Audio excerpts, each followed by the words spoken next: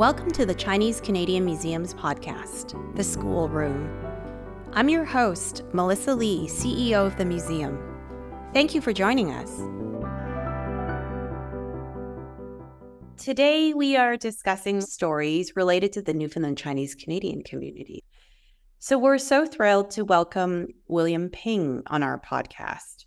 William is a journalist for the CBC Newfoundland and Labrador Bureau in St. John's, and an up-and-coming writer whose debut novel, Hollow Bamboo, was published just in February 2023. Hi, William. Welcome to our show. Hi. It's great to be here. It's great to have you here. So, just talking a little bit more about this lineage between you and the generations that came before you, Chinese Canadians, I understand you're actually named after your grandfather, William Sito Ping, who first came to Newfoundland in the 1930s. Could you tell us a little bit more about him? Yeah, so he first came to Newfoundland in 1931, and, it wasn't something he really wanted to do. Back in China, he already had a wife and a child, and he sort of got forced to come to Newfoundland by his family. His uncle was already in St. John's, and my grandfather's grandmother came up with this idea that she wanted to see the uncle again before she passed away. So she came up with the idea that the uncle would come back to China for a year, while my grandfather would go to Newfoundland and take his place for a year. However, once my grandfather got to Newfoundland, the situation wasn't quite what he expected it to be. He thought his uncle owned a laundry, but his uncle had lost at gambling, and there was all these debts that he inherited, and the head tax debt at that time, and he ended up kind of getting stuck in Newfoundland after that, and the uncle never came back to replace him. So are these stories that you heard from your own parents or actually from your grandfather himself? In terms of how I heard the stories, I didn't really hear them directly from my grandfather himself, not in the sense of him telling them to me. He passed away when I was 3 years old, and as you mentioned, I have the same name as him, and so for a lot of my life, I was sort of living in that legacy, and I didn't really know him that well. So when I sat down to write this book, that was sort of my goal was, let's get all the family stories, let's get all the resources, let's do all the research we can to try to paint a picture of this man that I didn't know very well, but he was really well respected here in the St. John's community. He was a business leader and a community leader, and even to this day, I still hear people talk about how much respect they had for him when he was around. So in terms of how I heard the stories, a lot of it was family interviews, asking my dad about, different aspects of the past and what he had heard, and asking my aunts and uncles for stories. And, eventually I had this whole collection of anecdotes. I was in luck too, because there's also a documentary film about my grandfather called The Last Chinese Laundry. And in that, he tells the story of his life in his own words. And that was a great resource. I read a lot of contemporaneous newspapers from the 1930s to get a sense of how the public was reacting. Various historical studies at the university here in Newfoundland, at Memorial University. And, one phenomenal resource that I got pretty late in the process, it's like the most insane coincidence. So I work at CBC, as you mentioned, I work on the radio. I was writing this book and the book was sold. We were editing it still. But one day on the radio, a listener called in and said they wanted to speak to me. And so, I didn't know what to expect. And so I called back, and it was a woman who was a folklore student at the university here in Newfoundland in the 70s. And she had worked with my grandfather as he was writing a memoir in Cantonese. And we always knew that he was writing this memoir, but we never had, the actual paper of it. And so she reached out and she said, I want to give you the memoir. I have the translated pages into English already. And so pretty late in the process, I got this sort of unfinished memoir that he was working on. And I was able to get a lot of, his life story in his words into the book. So that was a really fantastic resource. At what point did you decide, instead of a memoir or nonfiction, that you would then turn it into like a fictional book? I think ultimately, I did like a full year of research, and I had, this gigantic PDF document with all these notes. And, ultimately I came to the realization that it didn't really matter how much research I did. I'm never going to quite get to that truth of everything. There was still so much that I didn't know. And so that was one of the main reasons why I went the route of the novel. And there is sort of a magical realism aspect to it with ghosts and time travel. And I brought in a lot of those elements to underscore that, an element of fiction was necessary. Don't take everything that I've written as historical fact, even though much of it is true. But, I wanted to bring in those sort of overtly fictional elements to highlight sort of my lack of knowledge, really. And can you describe a little bit for our listeners the magical realism genre? I mean, not in detail, but just a little bit in the way that you have used it in this novel, and maybe even some influences that you were drawing from, some authors that you also enjoyed that are magical realists. Well, I'll tell you like the synopsis of it. So the book opens and there's a fictional version of myself as the narrator. And through, quite the turn of events, I accidentally summon a ghost who takes me back in time to see how my grandfather's life plays out. And it's sort of a riff on Charles Dickens' A Christmas Carol. It's sort of this ghost of Christmas past taking me back to see how did my life come to exist, really? How did my grandfather's life unfold and how did we end up here? In terms of influences I had, I would say the big one was The Underground Railroad by Colson Whitehead, which uses magical realism to tell the story of American slavery. And one thing that was particularly moving in Colson Whitehead's book and influential for me was the way that he used these sort of elements of magic and sort of unreal things to highlight the absolute depravity of the slavery system. The magical elements didn't bring lightness to the narrative insofar as they really underscored just how bad things really were. And so that was a huge influence for me in writing this.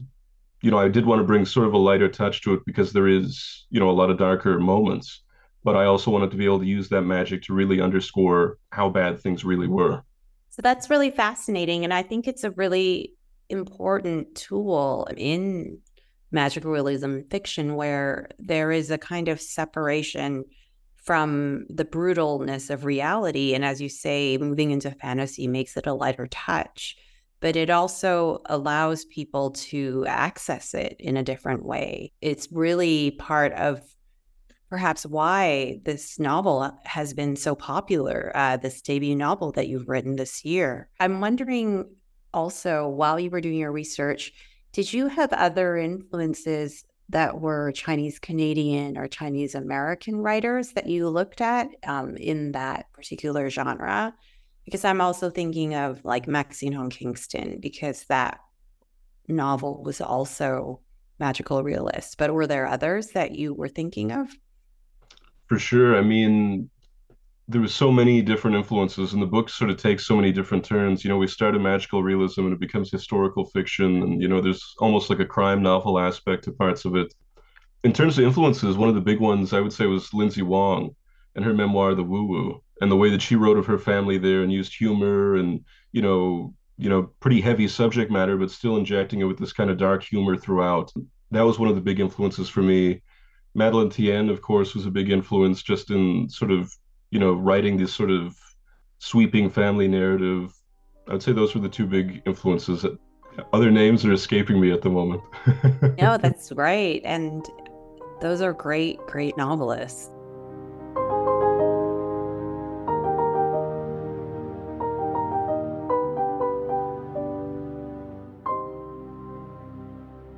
I wanted to move on a little bit to food because that's always something that we talk about in Chinese Canadian culture, and it kind of always gravitates to food. And I understand that you're interested in food, you're a foodie, but so was your grandfather, who owned his own restaurant and was remembered as a fantastic cook. Can you tell us a little bit about what you remember eating as a child from your family and other things that you enjoy eating in Newfoundland? In terms of food from my grandfather, I can remember like being very young and eating like rice and steamed broccoli that he had cooked for me. But I know in general, he really enjoyed, he didn't have a favorite dish to cook so much as he wanted to know what your favorite dish was, and then he would cook that. Like that was his favorite thing, was to figure out what do you want and to cook that. And he always had soup with all his meals. In terms of growing up, the type of food we were eating in the house was always sort of, you know, I'm mixed race, and it was sort of the food was mixed race as well. We had the Chinese influence on my father's side, the Newfoundland influence on my mother's side. So, things like salt cod fried rice and, using these sort of Newfoundland ingredients and using the Asian techniques with them. And in terms of what foods I enjoy eating around the city, there's so many fantastic restaurants in St. John's now.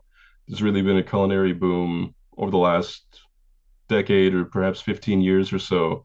And there's so many great restaurants here like Tier or Portage, and Portage has a similar sort of, Asian Newfoundland influence to it. So there's a lot of great options around for sure here in St. John's. What's your favorite Chinese restaurant in St. John's? That would have to be, there's a little tiny place right around the corner from my house here. They don't even have seating, it's just a takeout counter. It's called Song He's Restaurant. Yeah, that's my favorite for sure, and that's been the go-to for the family for years, even when my grandfather was still alive. The same couple has been running that now since the 80s. They're always threatening to retire. They never do, true classic Chinese Canadian takeout. Not quite authentic, but, of the inauthentic variety. That's the classic here. What's your favorite thing to get there to eat? Your regular order? I like the Maypao tofu. I like I'll go for the lemon chicken. I know that's not quite classic, but, get some spare ribs, get some beef and broccoli, you know, all those classics.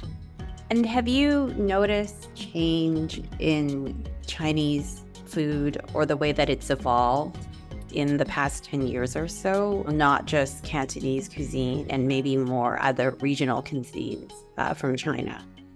Oh, absolutely. And I mean, even just, various Asian cuisines in general. I would hear so many stories from my family members about my grandfather and how he would send them on missions across the country to go get bottles of soy sauce and bring them back.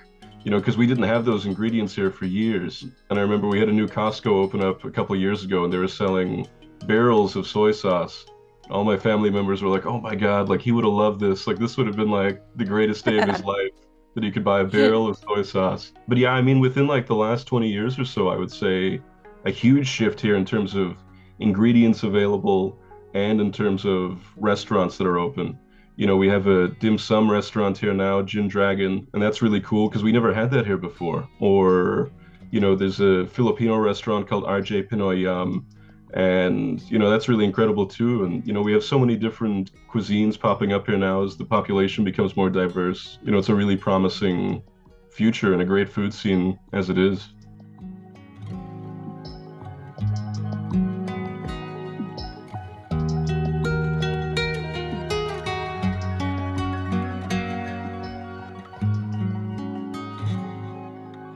Just wanted to ask a little bit more about your grandfather, who had a photo album that we understand was an in-progress Chinese business directory. Can you tell us more about this album and what kind of history of businesses were featured in it?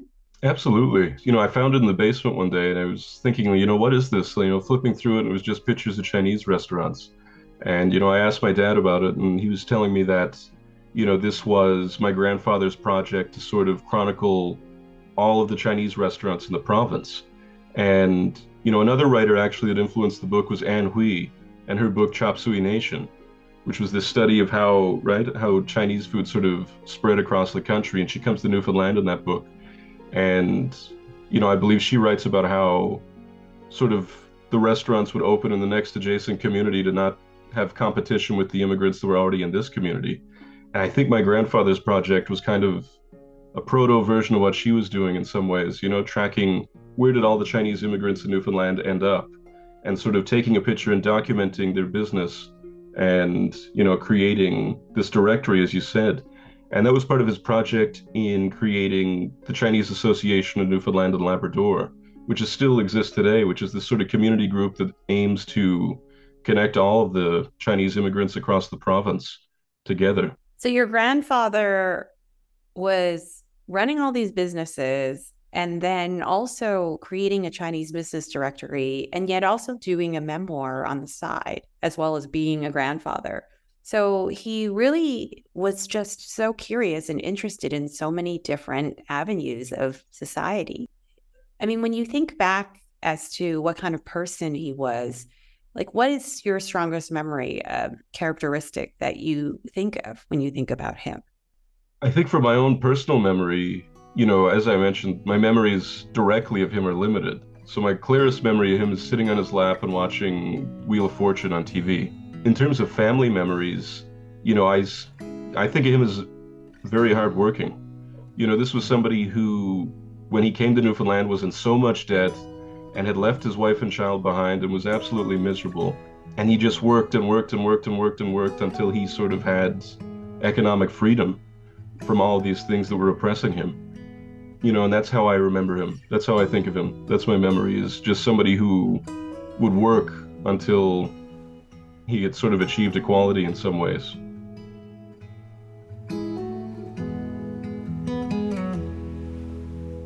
Thank you so much, William, for coming on our podcast and just sharing us a little bit about your family and your book. So for anyone interested in learning more about the Newfoundland Chinese head tax and the stories of those who lived it, please visit our feature exhibition here in the Chinese Canadian Museum, The Paper Trail to the 1923 Chinese Exclusion Act, on view at our Vancouver location in the historic Wing Sang building. Or please go and buy William's book, Hollow Bamboo, out in stores now everywhere, to learn more about the history of the Newfoundland Chinese Canadian community as well. Thanks so much, William, for joining us here on the podcast. Thanks for having me.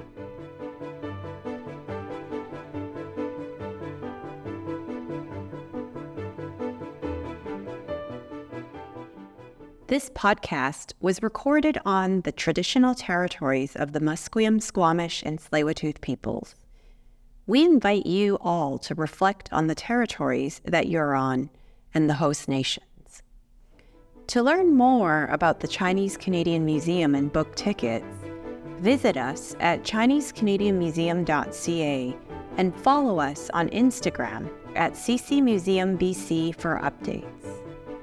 The School Room is presented by the Chinese Canadian Museum, hosted by Dr. Melissa Carmen Lee, produced by Rosalie Gonawan, and advised by Sarah Ling and Catherine Clement. Production is supported by Noah Taylor and the Walrus Lab. The theme music and original audio was created by Joshua Young, and graphic design is by Studio Pian Pian He and Max Harvey. Stay tuned for next month's episode of The School Room, available wherever you get your podcasts.